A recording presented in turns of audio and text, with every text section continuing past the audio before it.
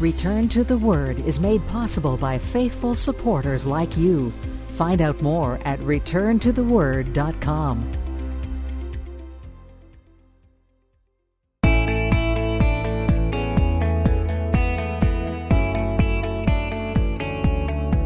Welcome to another edition of Return to the Word Radio with Bible teacher Mark Fontecchio.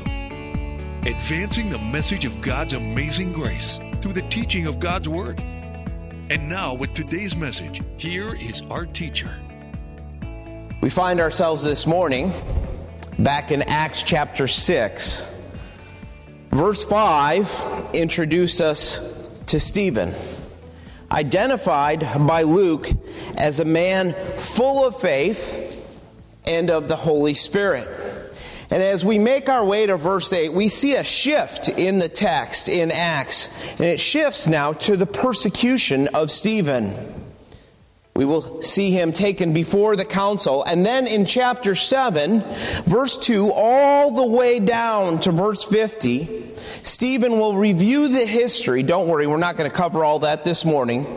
But Stephen will review the history of the Hebrew people, and his death is recorded in the closing verses of the chapter. And so what we have before us is about 70 verses, roughly 70 verses dedicated to the life, ministry, persecution, and death of Stephen. Now this is going to take us several weeks to make our way through, but there are some rich studies here together in the Word of God that we will, Lord willing, embark on over the coming weeks. There is an old story that comes out of the Persian Empire, and that's what I love about it so much. This story is actually thousands and thousands of years old. It tells of a king who was looking for a faithful servant. And he had two men, but he didn't know which one he should choose. And so listen to what he did. He gave both men the same wage, same amount of pay. And he told them to fill a basket with water from a nearby well. And in the evening, he would come to inspect their work. But after dumping just one or two buckets of water into this basket, one of the men, he got completely frustrated by this. And he didn't see the point of simply dumping water into a basket. He thought this was useless because as soon as they poured the water in, the water just ran right out of the sides. Well, the other man, he didn't agree. He told him this. He said, "It doesn't matter. It doesn't matter. We have the wages that the king is giving to us. And the purpose of all this is really the master's business, not ours. He's a wise, wise king and must have his own purpose that we simply don't understand." Well, the first man, he couldn't accept this for an answer. He kind of got all huffy about this, and he threw down his bucket and he stormed off. He couldn't see himself doing what he considered to be useless work that didn't seem to have any point. But the faithful man, he continued to pour the water into the basket with his bucket. And eventually, the well was emptied. And looking down into the bottom of this well, he saw something shiny. He saw a little bit of a glimmer. He saw something right away that caught his attention. And once he got it up, he retrieved it, he discovered it was a diamond ring. Well, then it became clear to him the purpose. He knew why the king had him pour the water into the basket. The basket was simply intended to be a filter. And if the bucket would have brought up the ring before the well was dry, it would have filtered out into the basket. And so he understood that the king was looking for his diamond ring, and his work, his efforts had a greater purpose. And the king understood something else. The king understood that he had found his faithful servant. This takes us directly to Stephen in Acts chapter 6. Because at the very heart of Acts 6, we learn that our loving King, the Lord Jesus Christ, He is looking for men and women who will act in obedience to His will, choosing to serve no matter how menial, how pointless the task may seem to us at times, knowing full well that our reward for our labor will not be seen until we go to be with Jesus Christ. And knowing full well that our King has a plan. He has a plan for the work He has sent us to do. The issue, it comes down to trusting Jesus Christ, not just for salvation, but trusting Christ with our very being, with our lives, and trusting Christ with the work that He has for us. It's found in the example of a man by the name of Stephen. In Luke, he told us already that Stephen was a man full of faith and the Holy Spirit. Stephen was a man that lived out his faith. He lived out his trust in Christ. He submitted himself continually to the Spirit of God. Now notice what we read in verse 8. And Stephen, full of faith and power, did great wonders and signs among the people. Here is a man that had a close, intimate relationship with the Lord Jesus Christ. His walk with Christ made him a polished tool, if you will, a polished tool before the Savior.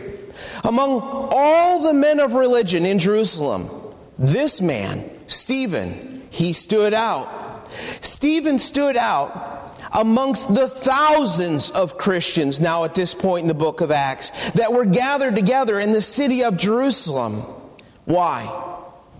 Was it his haircut? Was it his clothes? Was it what he did for a job? We read of none of those things. What do we read of? We read of a man full of faith, a man with a close, intimate walk with Jesus Christ. Luke tells us this. Stephen was full of faith, meaning he had complete faith, trust in God. Back in verse 3, the apostles had said that the men who would serve needed to be men of good reputation, full of the Holy Spirit, full of wisdom. Stephen was chosen as one of these 7 men because he was an example of what it looks like to live out your faith, to actually believe it, not just say it on Sunday mornings, but to believe it, to live it out in your life. This is how you make your life count. Walking with Christ, standing for Christ, standing for His Word, standing for the gospel of Jesus Christ in a postmodern world. And when the time comes, take the opportunities you are given as a believer to serve others. Believe it. Live out the Word. And opportunities to make a difference in other people's lives, they will find you. Now, this is the second time in such a short space that Luke records Stephen was a man full of faith. That's not an accident. That is not an accident. This is the pattern in the Word of God. Men full of faith that God used in a powerful, powerful way. Hebrews 11 and the hall of faith. That should come to mind, right? How many times do you see in Hebrews 11, full of faith, faith, faith, faith? The power that Luke describes here in verse 8, it's not the power of Stephen. You don't read of him just exercising and getting all strong and mighty that way. It's not his own strength. It's the power of the Holy Spirit of God, which led Stephen to do great wonders and signs among the people. Now, the ministry and the miracles that Stephen was able to do was not because of his own strength, but the abilities that he had. They came from the power of God. Very few men, let's stop and put this into perspective. Very few men in the Word of God exercised the abilities and the power of God like Stephen did here in Acts 6. Very few did. But let's also be honest about this. Very few men could be entrusted with this type of power because most men, they're just like us. They have the same problem we all do. They would let the power of God working through them turn them into men filled with pride. Seeking the attention and praise of men instead of seeking to glorify God.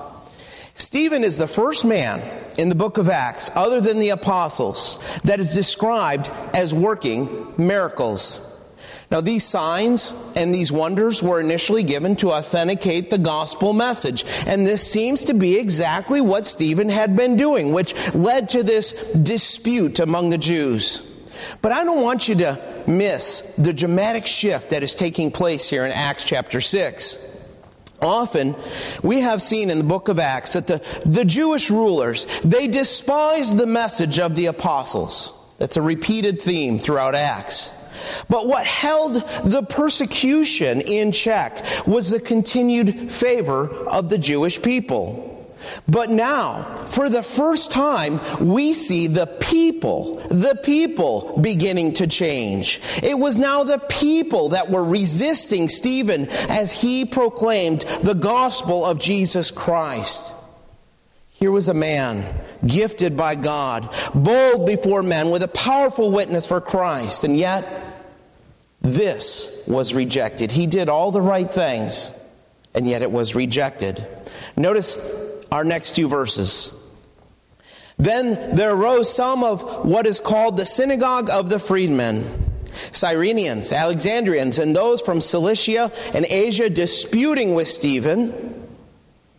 And they were not able to resist what? The wisdom and the spirit by which he spoke. Now the synagogue of the freedmen, this was the Jews from foreign countries who used to be slaves, but along the way they had gained their freedom. Former slaves and the offspring, the children of former slaves. And so they organized their own synagogue. These were the people who had started off as slaves, away from the homeland, if you will, but then they came back, and because they wanted to be faithful to God. And so these people were nationalistic, very interested in the nation of Israel. They left their homes, their friends, and their family to move back to the holy city of Jerusalem. These Jews had lived in foreign lands. They'd done that already. But now they were back. And there was dedication to both the law and the temple. You have to remember that at this point in history, Jerusalem actually had a lot of different synagogues. One historical source actually tells us that before the Romans came along and destroyed Jerusalem, there was as many as 390 synagogues in the city. People with the same background. If you haven't noticed this, notice it now. People with the same background tend to huddle up and come together. Same thing here. Might be a little hard to make out on the map, but you can kind of get the idea of where they came from. In North Africa, down in the bottom right, we have both Cyrene and Alexandria. And then just across from Alexandria to the north, on the other side of the Mediterranean Sea, we have the regions of Cilicia and Asia. Now here's where it gets interesting. Cilicia was home to the city of Tarsus, which that should be familiar because that is where the Apostle Paul was from. Now Paul, he may have attended, very likely he may have attended this synagogue. And when he shows up in chapter 8, then we see that he consented to the death of Stephen. Connect the dots in your mind. The temple was where the nation came together as a people, as a nation, to worship, to offer sacrifices. But the synagogues, they provided the place for worship and study where the people were out. These people had challenged Stephen. They were offended by his message, frustrated with the wisdom that Stephen showed, and convicted before God, they would soon turn to violence. So follow this closely. Let's start it up again in our text in verse 11. Then they secretly induced men to say, "We have heard him speak blasphemous words against Moses and God." And they stirred up the people, the elders and the scribes, and they came upon him, seized him, and brought him up to the council. Now, in order to follow this storyline, if you will, you need to know that for the Sanhedrin, and this is going to become important over chapter 7 in the coming weeks, that they believed three main things preserved the Jewish faith. First, they correctly did believe, based on the Abrahamic covenant in Genesis 12, that God promised Abraham and his descendants a country, a land, a country to call their own. But they, as people do, took it too far, didn't they? They took it too far and thought that God could only work there. God could only work within the borders of that land. And second, they understood God had given Israel the law through Moses. But they were kind of confused about their role as being guardians of the law. And third, they correctly believed that God dwelt in the temple of His people. But they took this to mean as something different. That the presence of God meant they would be blessed. That they would be protected as a people even if they disobeyed God. And so the understanding here is that Stephen is challenging these things. Stephen is challenging their very core beliefs. He challenged their understanding of the land, the law, and the temple. And he told them that they had rejected their own Messiah, Jesus of Nazareth. And so the people of this synagogue, they secretly framed Stephen, convincing men to give false testimonies against him. They couldn't resist the wisdom of God that was spoken through Stephen, and so what did they do? They plotted and they planned. They even gave these men the words to say. The jealousy and hatred in these lost religious men was so great that when they could not argue against the truth of the gospel of Christ, they relied on the only other thing that they could do. They lied. Isn't that what men do? When they have no other argument, they lie. The wording actually tells us that they found men who would lie under oath and speak what they had been instructed to say instead of telling the truth. Now this time the charge was that Stephen was speaking blasphemy against Moses and against God. Against Moses because Stephen, in preaching the gospel of Christ, must have challenged the permanence of the Mosaic law, telling these men that the Mosaic law, it no longer needed to be kept. And blasphemy against God, because I have no doubt that he told them that even though the temple worship was no longer needed, and the Levitical system was now over. And so these people in this synagogue, they understood this, that this was a threat to their entire system that they had created, to their entire religious system. But it went further. It went much further because the economic life of the city and of the people that lived there depended very much so on the temple worship. So if you're going to threaten the temple, that's a threat to the jobs, to the economic stability of the entire region. The accusations against him, they were so clever because they carried a little bit of truth of what Stephen must have actually said, but they distorted the truth and brought up these charges which they knew would bring about the strongest reaction possible from the Jews. So the charges were serious. Listen to Leviticus 24. Remember what Leviticus 24 teaches us. And whoever blasphemes the name of the Lord shall surely be put to death, and the congregation shall certainly stone him. The stranger, as well as him who is born in the land, when he blasphemes the name of the Lord, he shall be what? Put to death. These charges were pretty serious. But notice what they did in verse 12 in Acts. They created a mob. They stirred up the people. They spread these lies all over town about Stephen, the blasphemer. In Jerusalem, once the people were stirred up, it didn't take long before the elders who represented the Sadducees and the scribes who represented the Pharisees, these two groups would now take up the matter and bring Stephen before the Sanhedrin. So now he's really in trouble. He's before this council. And they would have no problem at this point getting the people on their side, because they knew that if a man was said to be threatening the financial stability of the city by threatening the temple itself, the people would be upset. They'd riot. They'd be outraged. And then they'd want this man punished. It always comes back, doesn't it, to money? It comes back to jobs. So they arrest Stephen while he was ministering, is the idea in verse 12. It literally reads that he was sitting there ministering to other people, and they come and they grab him by force. And they take him before the council. And then notice They also set up false witnesses who said, "This man does not cease to speak blasphemous words against this holy place and the law." For why? For we have heard him say that this Jesus of Nazareth will destroy this place and change the customs which Moses delivered to us. Stephen was standing before this same council of men, the ones who had tried and convicted Jesus of crimes that he never committed.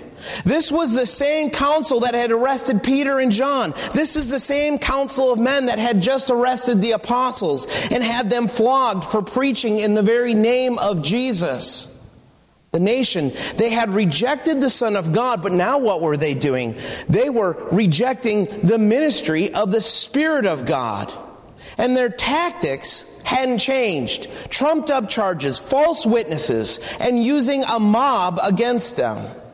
Another lawless murder, if you will, in the name of religion, just as they had done with the Christ. The Jews had not learned.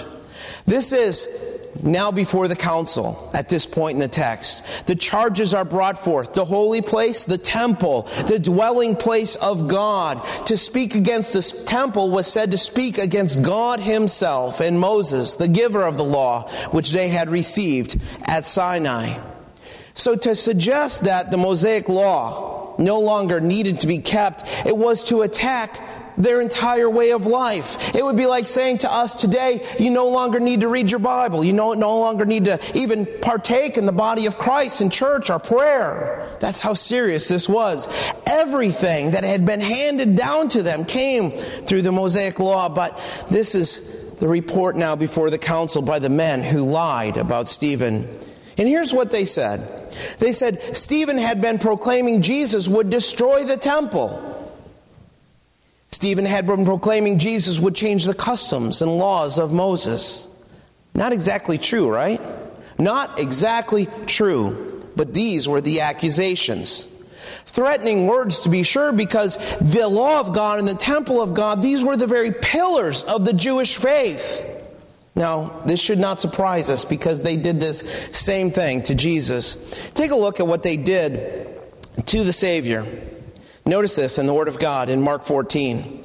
Now the chief priests and all the council sought testimony against Jesus to put him to death, but found none. For many bore false witness against him, but their testimonies did not agree. When men lie, their testimonies tend to not line up. They do not agree. Then some rose up and bore false witness against him, saying, "We heard him say, I will destroy this temple made with hands, and within 3 days I will build another made without hands." But not even then did their testimony agree. And the high priest stood up in the midst and asked Jesus, saying, "Do you answer nothing? What is it these men testify against you?" You see, this same council had made up its mind that they were going to put Jesus to death no matter what. They were going to kill him. But what do you do? I mean, what do you do when you have an innocent man? You lie. That's what you do. You lie. And they tried to say that Jesus was going to destroy the temple and that within 3 days he'd build another one made without hands. Now, even their lies did not agree with one another. But what did Christ actually say? What did Christ actually say? Well, in John 2, the Lord had come to Jerusalem to celebrate the Passover. He had come to the temple grounds and overturned the tables of the money changers. And when the Jews asked for a sign, Jesus said this. He said, "Destroy this temple, and in 3 days I will raise it up." But he was what? Speaking of the temple of his body. You see, even his own disciples did not understand at first that Christ spoke of his resurrection. And you could see how dishonest men would take this and they'd twist it and take it as a threat to the temple itself. But then something else happened along the way in Mark 13 when one of the disciples said to him as they looked at the temple, "Teacher, see what manner of stones and what buildings are here." They were gazing at this beautiful place. It was a beautiful building structure. This time, actually referring to the temple, Jesus said the following: "Do you see these great buildings? Not one stone shall be left upon another that shall not be thrown down." Now, the temple complex, certainly it was impressive. And Jesus was predicting that the day would come when it would be destroyed. And so the Jewish leaders, they kind of blended and they mixed these two teachings of Jesus Christ, and they added in some lies, kind of like a recipe. Take a little bit of truth and mix it all together and add in some lies. And now in Acts, these false accusers, they were doing the same exact thing to Stephen. History repeats itself, telling the leaders that Stephen was now saying that Jesus himself would come and destroy the temple. Now, in reality, Stephen wasn't advocating the destruction of the temple, but Stephen, I believe, was questioning the redundancy, because Jesus died. Jesus rose again as the final and absolute sacrifice. I believe Stephen's argument was this. His argument was that the sacrifice at the temple, it could not bring salvation. Remember the teaching of Hebrews 10. For it is not possible that the blood of bulls and goats could take away sins.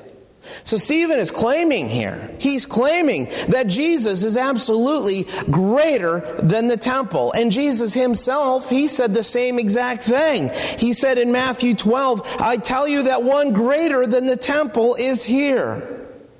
To proclaim the end of the sacrificial system, this was a threatening message.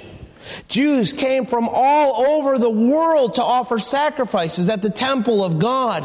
So to undermine the temple, it was to threaten their way of life. It was to threaten all the money made from the temple worship.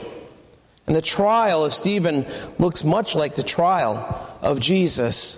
And the accusations made against Stephen in verse 14 are much the same as we saw with Christ. And the reason for this is because who was really on trial in Acts chapter 6? Was it Stephen or was it Jesus of Nazareth? It was a continuation of the Jews' rejection of the living God. It was putting Jesus of Nazareth back on trial.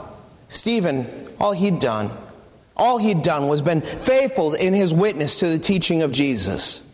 So to reject the testimony of Stephen was ultimately to reject Jesus himself. The violent rejection of Stephen that we're going to see in the coming weeks represented a rejection of Jesus, the Messiah. So all eyes now turn towards Stephen with our last verse, verse 15. "And all who sat in the council looked steadfastly at him, saw his face as the face of an angel." I love this verse. It's quite fascinating. 71 men. Remember the picture we showed a few weeks back of the Sanhedrin and how it looked? 71 men, all of them turned to Stephen to see how he would respond. They looked at him steadfastly. They looked at him intently. And notice this curious little phrase. They saw his face as the face of an angel. You see, I think what Luke was giving us is a picture of a man filled with the Spirit of God, empowered by God for fearless testimony before the men that were accusing him. Luke was describing for us a man that was reflecting the very glory of God, a man that was reflecting the very presence of God in his life.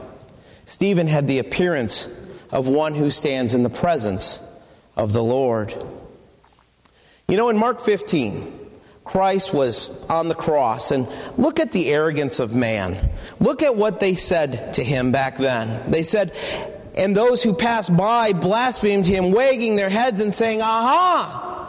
You who destroy the temple and build it in 3 days, save yourself and come down from the cross.'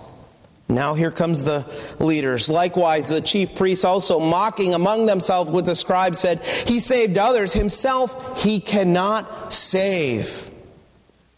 Let the Christ, the King of Israel, descend now from the cross, that we may see and believe.' And even those who were crucified with him reviled him." It's the same type of arrogance. Same type of arrogance we see today. It's the same type of arrogance that we see in Acts chapter 6. A religious establishment of men who would stop at nothing to kill a man of God. Religious men that would lie. Men that had no integrity, no honor, no desire for the truth. But on the other hand, we also have a man here, faithful to God. No one could counter the wisdom of God that he spoke. And the only thing that men could do to him was kill him. That's it. These were men filled with pride, men without the knowledge of Christ, men without the knowledge of God's word. But Stephen stood out because here was a man full of faith and controlled by the Spirit of God. Here's a good-looking guy. He's got more hair than me. That's William Knibbs. He lived back in the 1800s, a Baptist missionary. And a very important date, not so much in this country, but it was in Jamaica on 1838. The day was July 31st. He was a Baptist missionary there in Jamaica, and he gathered a large crowd of slaves for a great time of celebration and praise. It may not be the type of celebration and praise that we're used to. You see, they were celebrating the new Emancipation Proclamation Act that would abolish slavery on this island. And what they did, it was kind of symbolic. They created a gigantic, oversized coffin, really. I mean, just this huge coffin. And they placed inside of this coffin all the whips and the branding irons and the chains and the clothes they were forced to wear as slaves. Anything and everything that they had that represented slavery, to symbolize the death of slavery, it was all piled up and put into this coffin. And at the very first strike of the midnight bell, William shouted out, "The monster," referring to slavery, "is dying." And at every stroke of the bell that followed, the cry was repeated over and over. And finally, the great crowd, it began to join in. And at the 12th stroke, every voice cried out, "The monster is dead. The monster is dead. Let us bury him." And then they screwed the coffin lid down, and they lowered it into a huge grave, and then they threw the dirt on and covered it up. That night, the hearts of these slaves, they rejoiced. They actually, Grayson, they wore out their voices. They wore out their throats. They shouted out and cried out with so much joy and celebration because they were once in bondage to slavery, but now they'd been set free. And yet, while that was happening, while so many rejoiced in their newfound liberty and their newfound freedom on one part of the island, there were slaves that lived in remote areas that did not know that they had been set free. And because of this, for many years after the Emancipation Proclamation had been made a law, these men and women, they continued day after day, week after week, to continue to serve their old slave masters. Their slave owners kept the news from them as long as they could. By law, legally, they had been declared free. There was no reason that any of them had to live as slaves, but simple ignorance of the truth. It kept them in bondage. I think what we see in the book of Acts is this continual progression of men who knew at their very core that they had been set free. Stephen was one of these men. And as the believers continued to celebrate their victory, if you will, telling others about the freedom from the condemnation of sin, a great many of their Jewish brethren remained in bondage. And some of them, they would do anything to hold on to their power. Men of religion, man-made religion, they don't go away quietly into the night. And this is where the battle is. The lines were drawn 2,000 years ago, but the victory, it has, praise God, already been won. Our journey through Acts, it's introduced us to a number of characters in the Word of God. Ananias and Sapphira, they lied to the Holy Spirit, and they paid the price. Peter and John arrested and taken before the Sanhedrin. But Stephen, full of faith, the Bible says, so much so that he maintained his faith and allowed his faith to actually become a powerful weapon for God. A weapon that enabled this man to persevere into the most dangerous battle of his life. I believe, without the fear of death. Stephen would become the first follower of Christ killed for his faith. Read, he was boldly going where no man had gone before. Put that in there just for you, brother. I don't think, and what I mean by that is I don't think he fully understood what was around the next corner. I don't think he knew what the hours before him would bring. But he simply put his faith in God and allowed that faith to guide him and motivate him. Stephen proclaimed Christ to those who wanted to hear it. And then he went and proclaimed Christ to those who didn't want to hear it. But by faith, he knew that even if he died that day, he was free in Christ and would be with the Savior. Find this sense of urgency. Find this sense of urgency in your own life for the gospel, for the precious gospel of Jesus Christ. Because by faith, Stephen knew that no matter the outcome, he would find contentment. Not your best life now, but contentment in serving the Savior. By faith, he knew that he would have a chance to dispute the lies and give the gospel of Christ at his own trial. And by faith, he knew that he would never, ever be alone through any of it. Because God would comfort him. God would strengthen him. And I dare to say, if we had this faith, we wouldn't fear death. We wouldn't fear sickness, poverty, or any other problem that can come our way. We find our strength in this childlike faith. Faith that actually looks at the Word of God and believes the promises of God. Stephen had the face of assurance because he was full of faith. When you're full of faith, you know your salvation. You know you've been rescued. You know you've been sealed by God and are secure in Christ. It's not arrogance, is it? It's not arrogance. You're just assured in Christ. You're not worried because you have trust. Men lied about Stephen, and the academics of his day, they all got together and they plotted against him, but yet he was full of confidence because he knew that he had an advocate where? The most important place, with the Father. This is the story of the Christian faith. The story of a trail of blood, if you will. It begins with the cross of the Calvary, and it moves to Peter and the apostles, and it continues, even though we don't see it in our very comfortable life we live, it continues to this very day.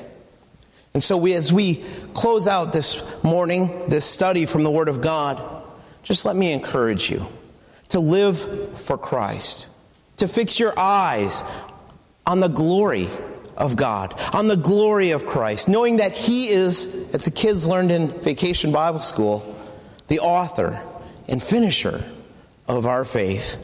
Because a man or a woman in Christ, following in the footsteps of the Savior by faith, this person will be steadfast in their faith, always pointing to the freedom found in the Savior.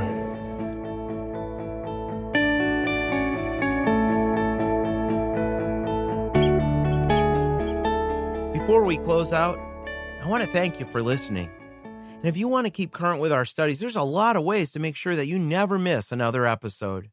You can subscribe by email. You can get our free app for your tablet or phone. You can also use the Apple Podcast app or one of the Android apps and have all of the episodes delivered right to your mobile device. You can find all of the links on our webpage, returntotheword.com, underneath the podcast tab. And if you have a minute, help us out by sharing this episode on Twitter or Facebook, because by telling others, you help us to tell the world of God's amazing grace. Return to the Word Ministries is committed to teaching the full counsel of God's Word and the gospel of Jesus Christ. For more about our ministry, please visit returntotheword.com. Return to the Word is a faith ministry. This means we freely distribute the teaching of the Word of God over the air and online. We do this without charge. If you feel led to support the ministry with a donation to help cover these costs, you may do so on our website, returntotheword.com, or by mailing a donation to Return to the Word, P.O. Box 879259, Wasilla, Alaska, 99687. Thanks for listening, and we pray that the Word of God will be a lamp unto your feet and a light unto your path. Join us next time for another edition of Return to the Word.